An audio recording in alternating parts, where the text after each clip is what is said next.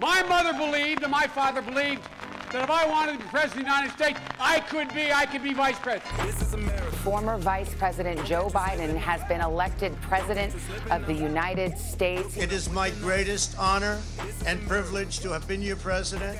We will be back in some form. We are still deeply divided. Public health experts warned this was coming unless more was done.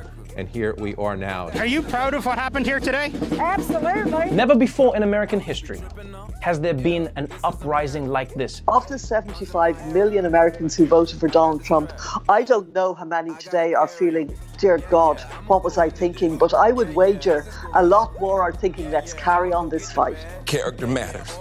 It matters. Tell them the truth matters.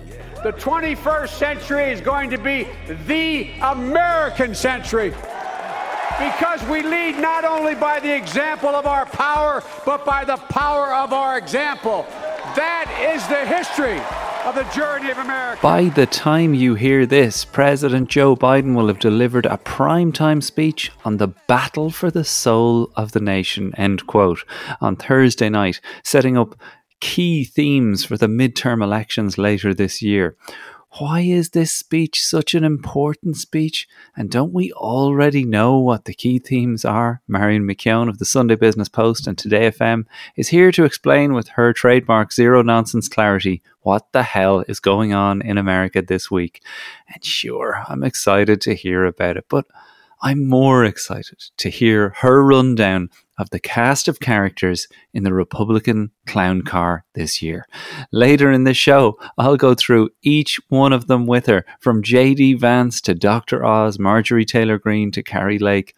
Like any good clown car, there's more of them than you'd think, and we will try to fit them all in. We might not manage it, but this might be the most excited I've ever been for an episode, Marion. Am I wrong? Well, I don't know if we're going to fit them all in, because I have a cast of at least 40. So we get the key players, and even the cast of 40 was pared down from the original, which was over 100. So we're narrowing down this clown car. It should be a clown bus. In fact, it should be a clown train, but we're keeping it small. Well, yeah. Well, maybe it is a feature we're going to have to come back to. If we're looking at the number of 40, let's hit a few of the big names this week, and maybe a couple that people won't have heard of, because I feel like there's, from the emails I'm getting, there is a real fascination with who these characters are and where they emerge from. But when it comes to this speech, Marion, President Biden has done a few open spots, as we'd say in comedy, a few teasers of what's coming. Yep. He's hit the topics in these speeches. How do you think he's fared in those? And are they the reason why Thursday's speech might be a bit of a damp squib or isn't lighting my fire? I actually think that Biden, this is the single most important battle in Biden's presidency. You know, forget inflation, forget gas prices. He really is right, because we are talking about the soul of America, but not just the soul of America. America's future as a sustainable democracy is really on the line. He spoke about last week, and I thought the way he did it was quite good, in that he singled out the MAGA bros, the Trump MAGA base, the firebrands, the QAnon subscribers, all that branch.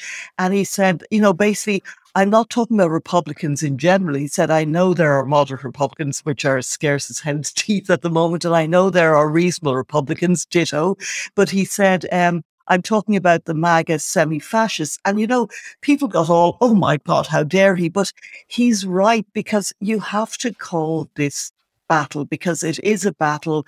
The Republican Party is no longer the Republican Party. It's a party that endorses a form of authoritarian populism. There was a poll published last week that showed about half of Americans believe that there's going to be a civil war within the next decade. And, well over half of Republicans believe that, and in fact seem quite excited in some quarters about the prospect.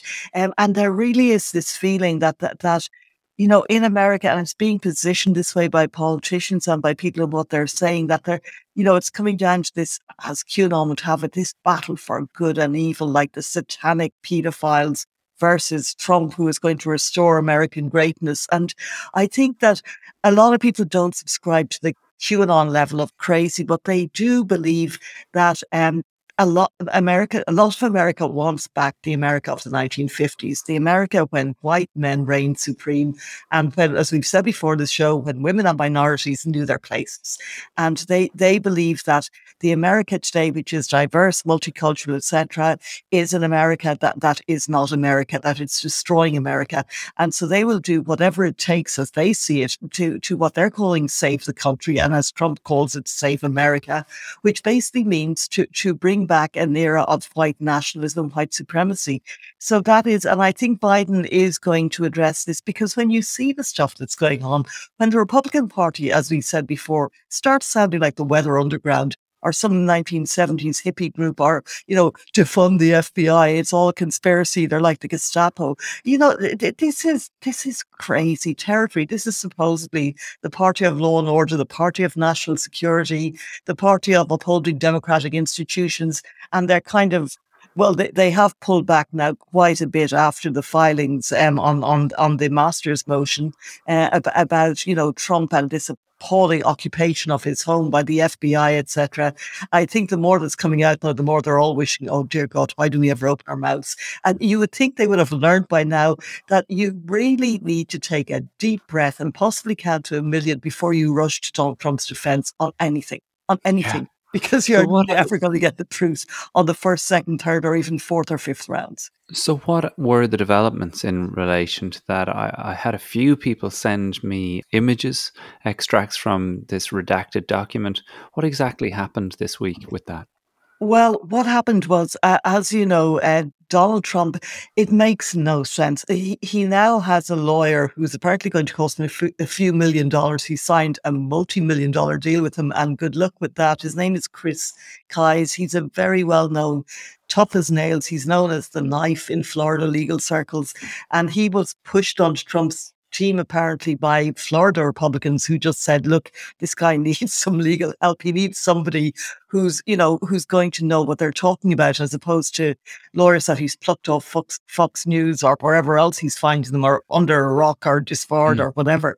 So anyway, he's leading it now. But what happened before that was, as we know, the legal action basically separated into two parts. One was the one where the search warrant was authorized, and that was done through a magistrate. And then Donald Trump brought another action saying that he wanted an independent master. This was after 100 other things that he claimed that all turned out to be nonsense.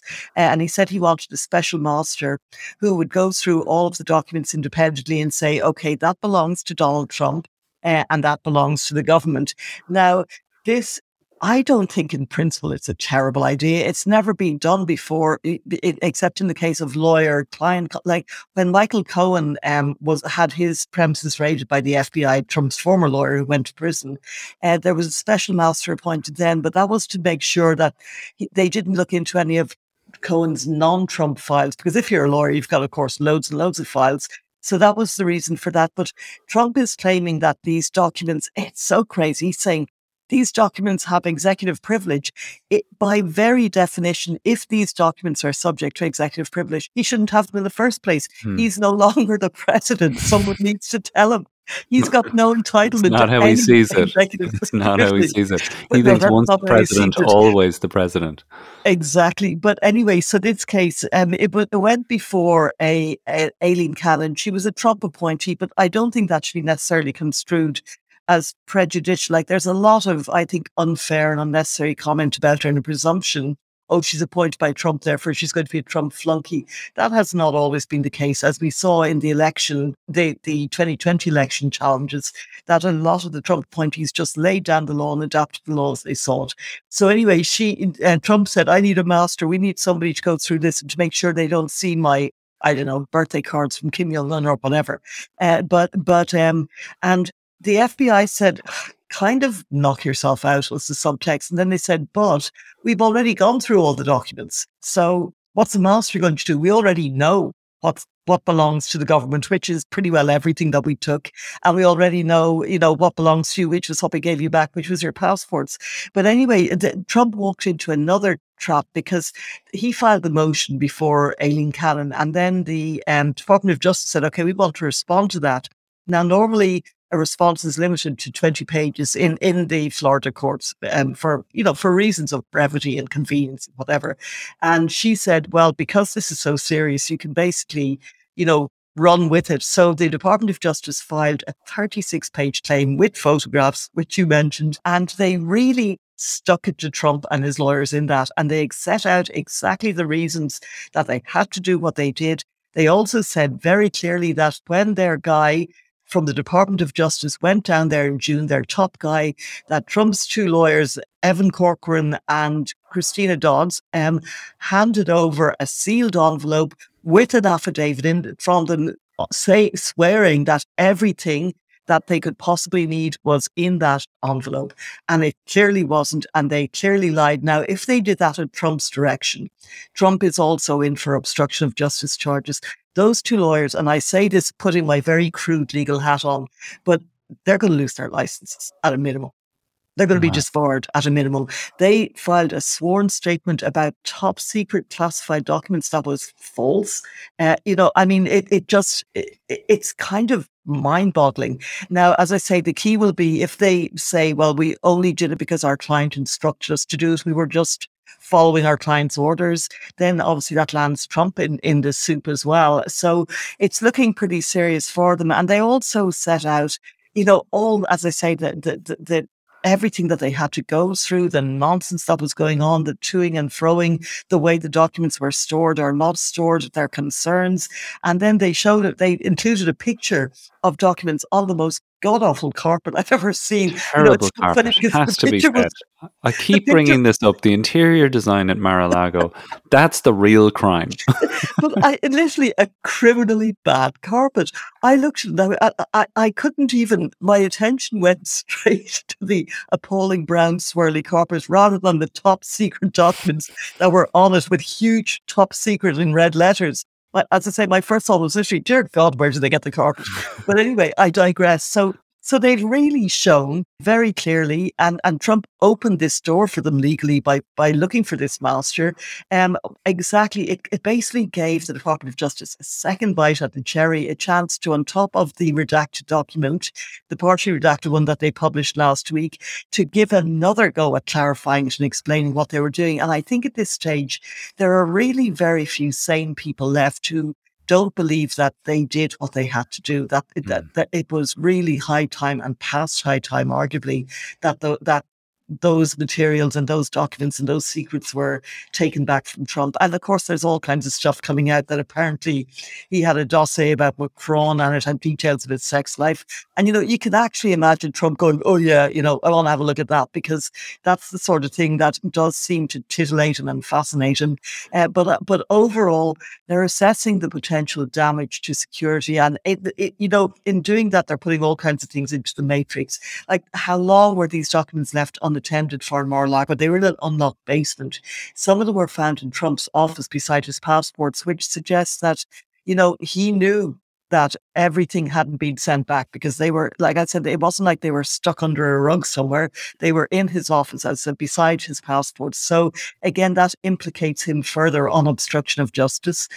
So I think that none of this is looking good for Trump. Will any of it matter to his base? Probably not, because a lot of the justifications that I've heard in chatting to people is, well, he is still the president. And the same as what's going on in Trump's own mind. Like, he's still the president. Therefore, he's entitled to have classified information because he really won the election.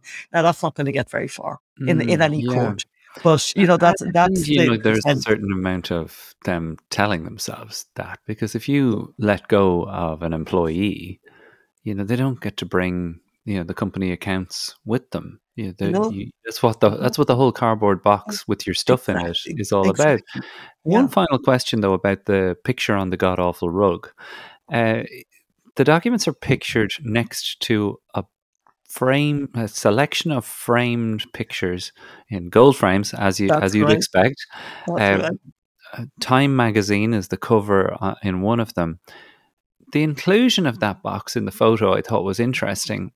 Was that to imply that these documents came out of that box and that they were somehow kind of, put in there, snuck out, essentially, in a box of framed photos?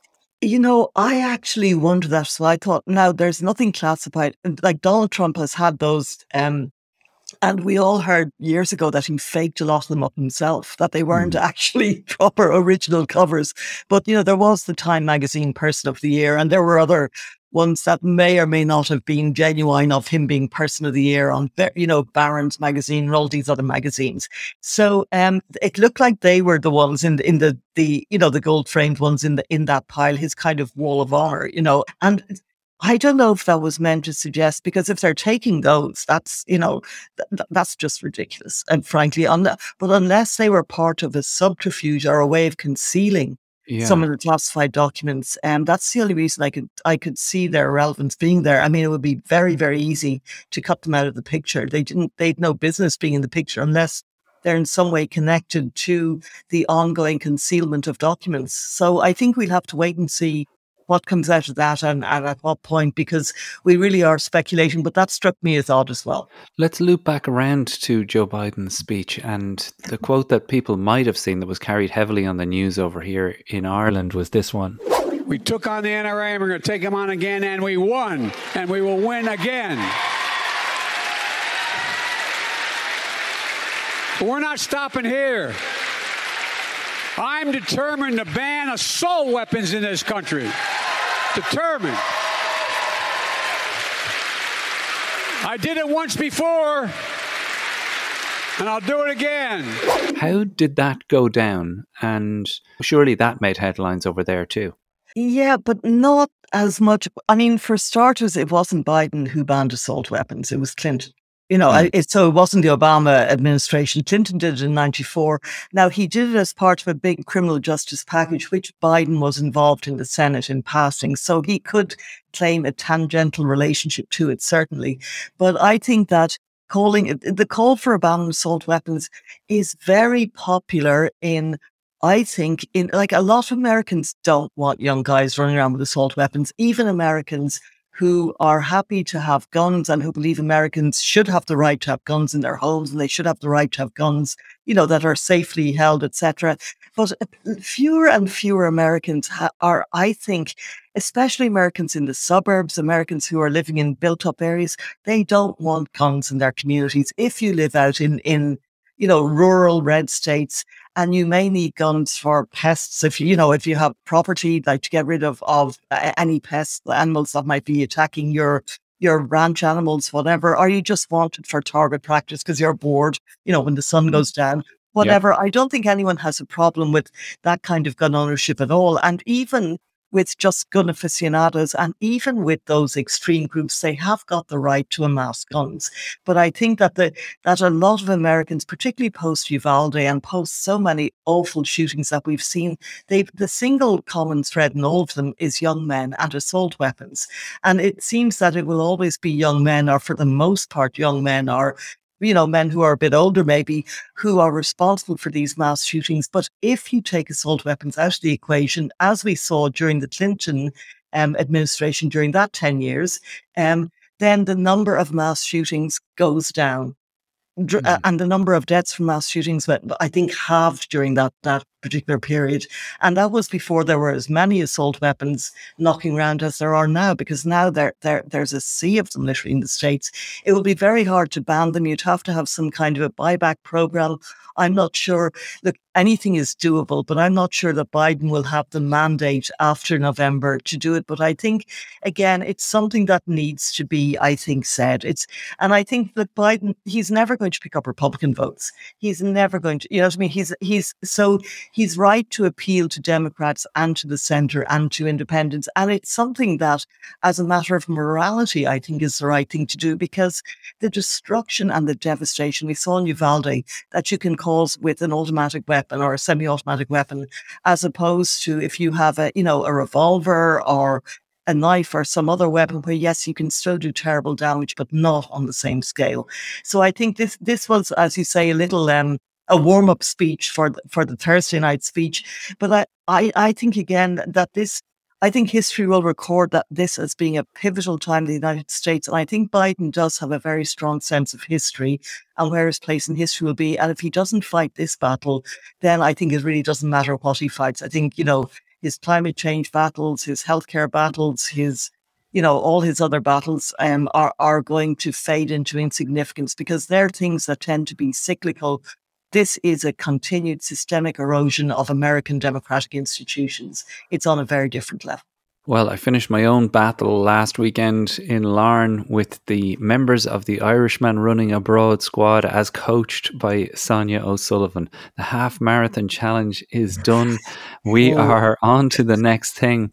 But first, we need a susbiog, a small break to refuel and continue.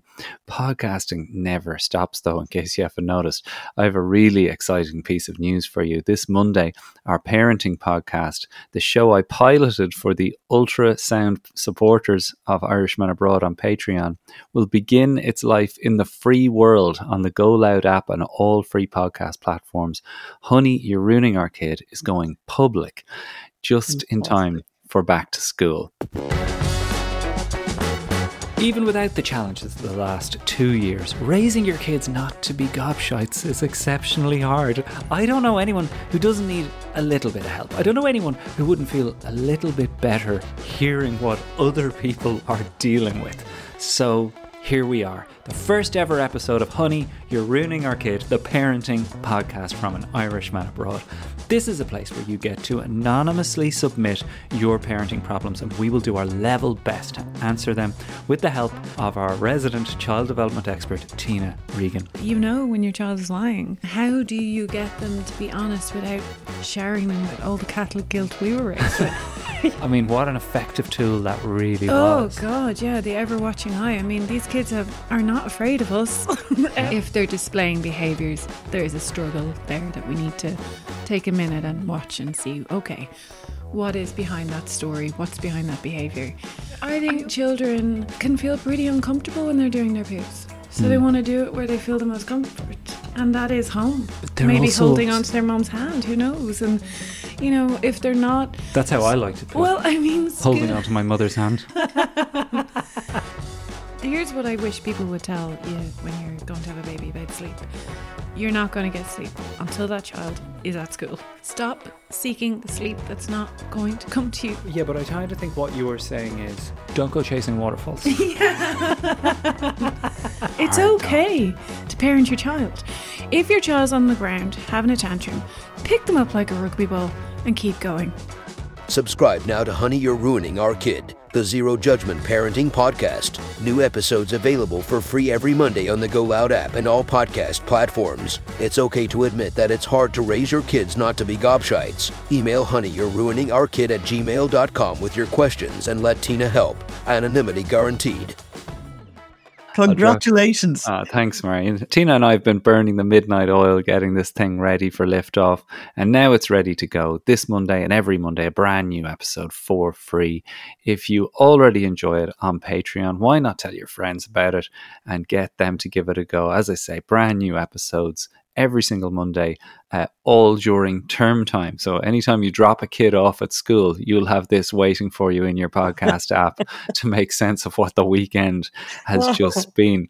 But before we get the usual suspects police lineup of Republican candidates from around the country, Marion, I noticed a few articles this week pointing out that virtually all the candidates are trying to disappear the hardline anti-abortion stances they took during their primaries. I understand it's long-standing practice for candidates in both parties to modify their rhetoric for general election audiences. But from what I'm reading, this year's messaging gymnastics are being referred to as next level. Is that correct? Yeah. And, it's happening in a lot of, the state legislatures.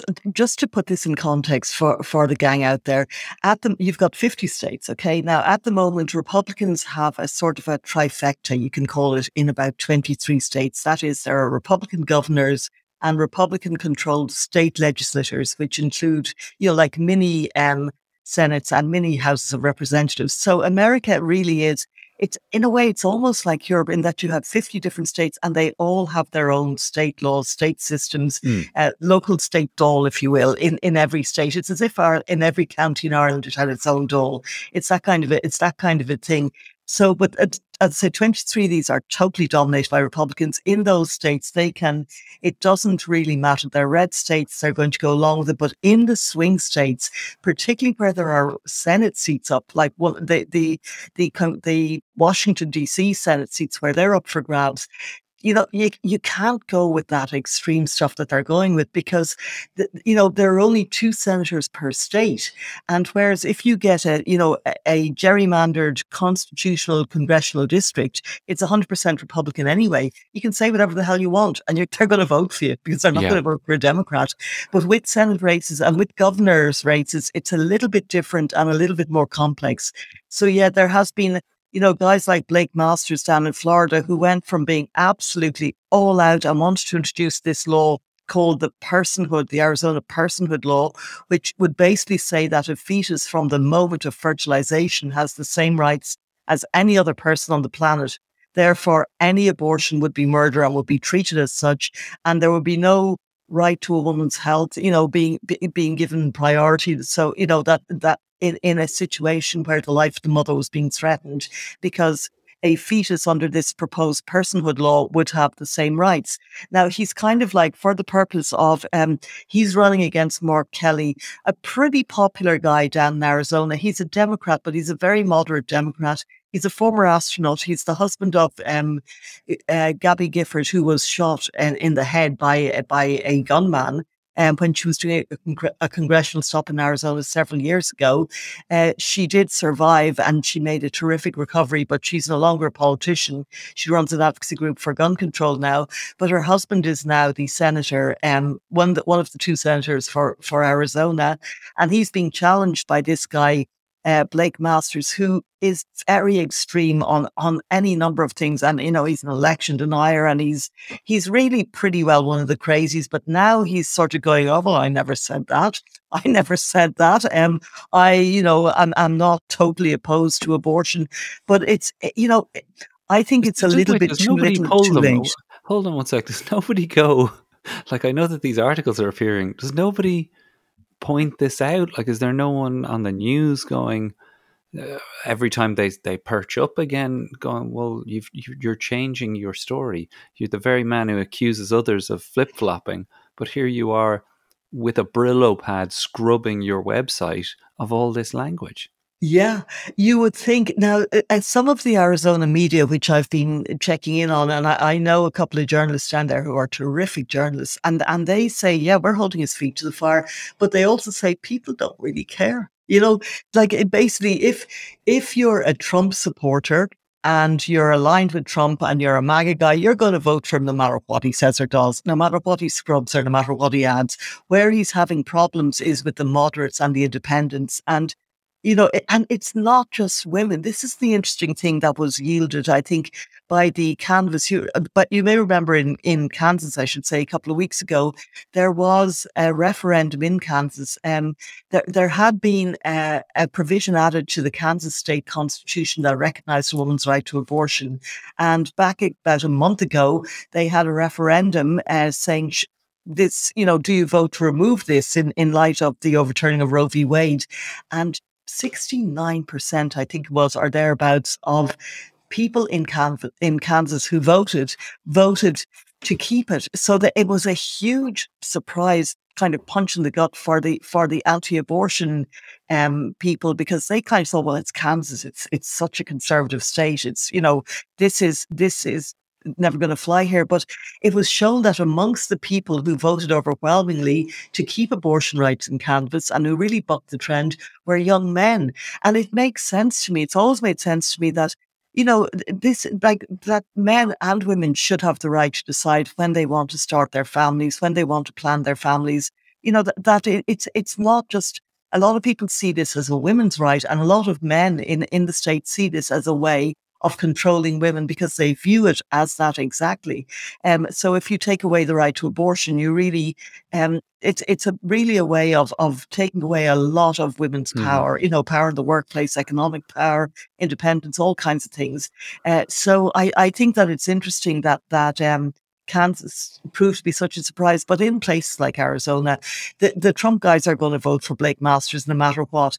But he will find it harder to get moderates, to get independents, and I think to get men and women who really don't agree with the total ban on abortion that's in Arizona now. There are now, is it 12 or 13 states that have total bans on abortion, even in cases of rape or incest. And weirdly, Mississippi has an exception to that, in that Mississippi has a total ban on abortion. And the only exception it will make is in cases of rape. But if it's a pregnancy as a result of incest, then you have to have it. You know, I don't know what that says about Mississippi, but anyway, we won't speculate. It's I think now that, and we also need to look at it through the prism of 2 months ago, gas prices, petrol prices here were insane. And Americans were just freaking out. They were freaking out about inflation. They were freaking out about the economy. They were freaking out about all kinds of stuff. And now gas prices have gone back down to pretty much where they were in 2019, petrol prices. Why? You know, they're not at, even in California now, you can get petrol for about $4.60 a gallon, $4.60 a gallon. You have to look, mind you. But in other states, in a lot of other states, it's gone back to below $4. So that what's this down to, do you think, Marion? Is there any reason given? Yeah, it's down to a couple of things. Now, Biden's trip to Saudi Arabia was lambasted, and I think correctly so, because the Saudis had already decided they were going to release more oil, and they've done that now. You know, it was nothing to do with Biden's trip, although the Democrats would like to claim that it was, but it was already an economic decision by the Saudis. Also, the price of gas dropped because petrol was the prices were being gouged by companies in America like ExxonMobil and all these companies. They saw this as an opportunity to send prices skyrocketing and to maximize their profits, even where it wasn't warranted. So people stopped buying petrol. People stopped using their cars, and the sales of petrol plummeted. So then they dropped their prices as a way of encouraging people to, start using their cars more again. And I saw it here in California that people were walking places. It was almost amazing. And they weren't taking their cars, or they were carpooling or whatever, because $7-8 a gallon here, it's just not what people expect to pay for petrol. So now the prices have gone down. As I said, there's more oil available now. The markets have settled a bit. And also the American companies that were gouging customers have stopped doing it because it backfired, basically. Wow. Well, I'm hearing all sorts from business owners in the UK who are facing the barrel of a gun in relation to the fuel prices and power, electricity. We don't know what we're facing into here now, and it's certainly breeding an awful lot of consumer uncertainty.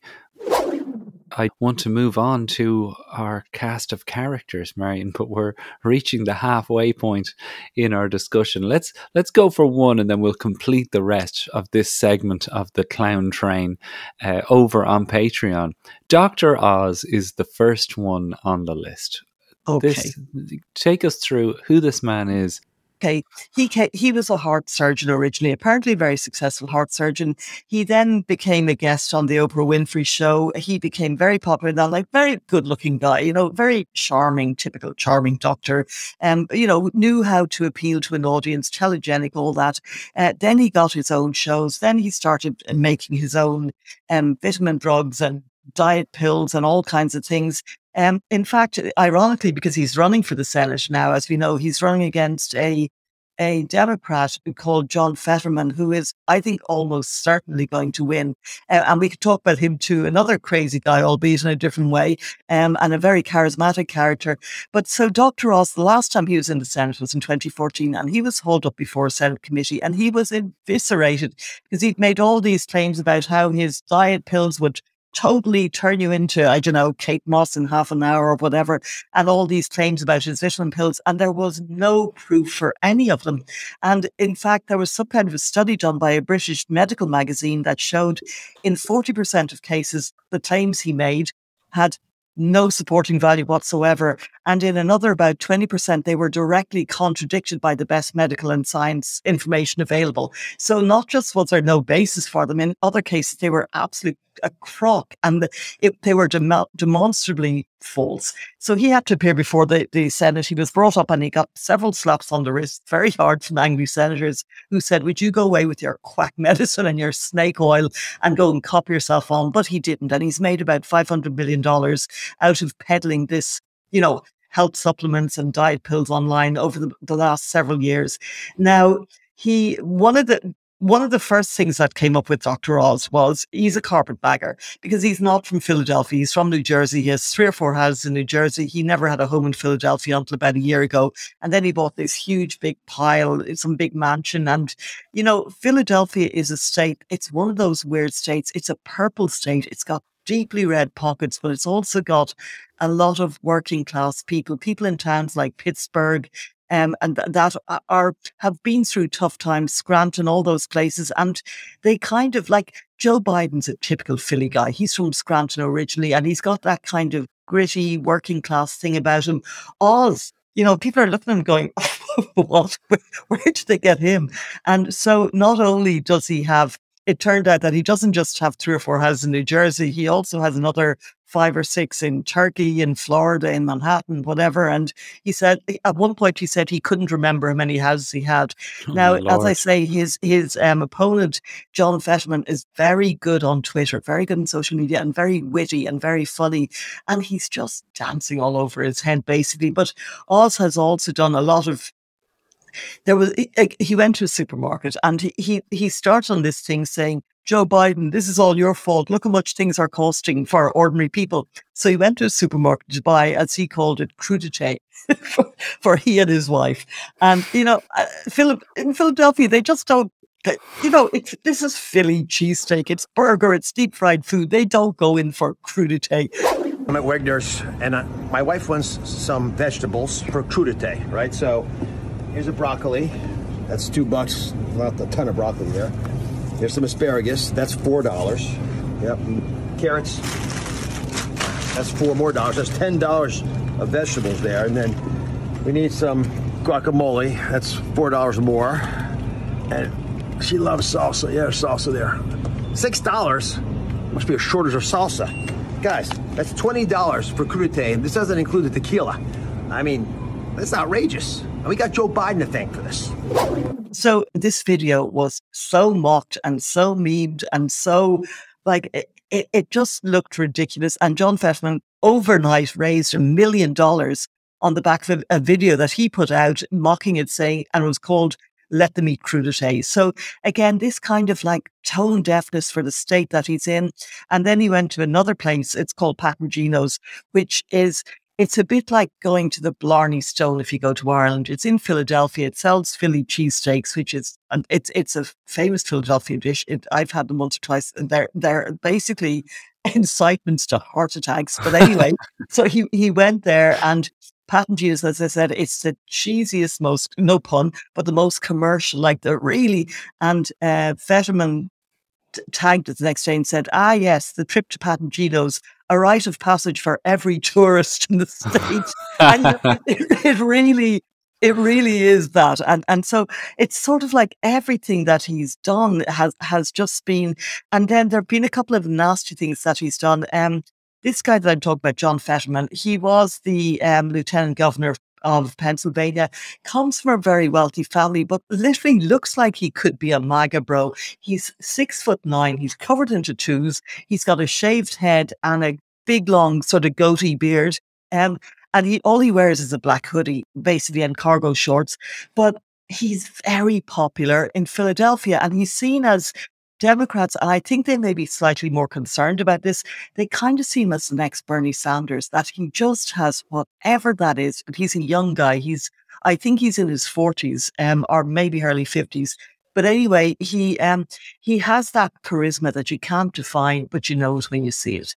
And people just respond to him. I've been at events of his, and people just respond. And it would remind you of the way they respond to Bernie Sanders, where you almost can't quite get it, but yet you can. They just trigger something in their audience. And I think it is down to real authenticity. I think in both cases that they're seen as really authentic guys, whereas Oz is just comes across as such a phony, as such a media coached sort of oligamous kind of like just phony. So Fetterman's ahead by about 12 points at the moment, but he had a stroke 3 months ago. This is Fetterman, like 6'9". He was about 400 pounds at the time. So like a big guy in every sense. And so for 3 months while he was recovering from the stroke, he wasn't on the campaign trail. And Oz kept sending out these things on social media saying he's hiding. He's afraid of me. He's afraid to debate me. He's hiding at home. He'd had a stroke, and it just seemed kind of tasteless, especially for a doctor who kind of got it. And then when Fetterman made a very sort of witty quip back about the crudités, Oz came back and said, well, maybe if you ate more vegetables, you wouldn't have had a stroke. Now, you know, you don't say that to a stroke victim. I'm sorry. No. You know, you just don't. It's just not nice. And again, he's a doctor. You know, whether you're a politician or a doctor or just a human being, you should know better. He could have just wished him well and wished him a speedy recovery and left it at that. And but instead, that phrase, you should know better, seems to be a defining sentence for an awful lot of these people that we're about to talk about. Unfortunately, that's the end of part 1 of my conversation with Marion for this week. Come on over to patreon.com/Irishman Abroad to hear the second half. You're going to want to hear who we go through next. And of course, you'll get access to all of our episodes going back over the last 9 years. Hard to believe we're in year 10 of Irishman Abroad. But so when I look back on it, I'm like, holy moly. I sometimes look at it and go, I do not know how I did it, but it's done and it's there for you to enjoy. You did. A $5 a month and you're all signed up, and it will populate. You'll get a little RSS link that will paste easily into any podcast app. It populates with all of the episodes, and they're fully searchable, so you can go all the way back to 2013 and listen to anything you want over on patreon.com/Irishman Abroad. Best $5 they will ever spend, Jarlath. As I say, can you even get a packet of crisps for $5 now? Ready? You have the cameras rolling? This is America. A lot of people who would probably consider themselves liberal have done very well financially under the Donald Trump 4 years. You encouraged espionage against our people. Do you condemn any interference by Russia in the American election? By Russia or anybody else? Russia, please, if you can, get us Hillary Clinton's emails. Please, Russia, please. To renew America, we must revitalize our democracy.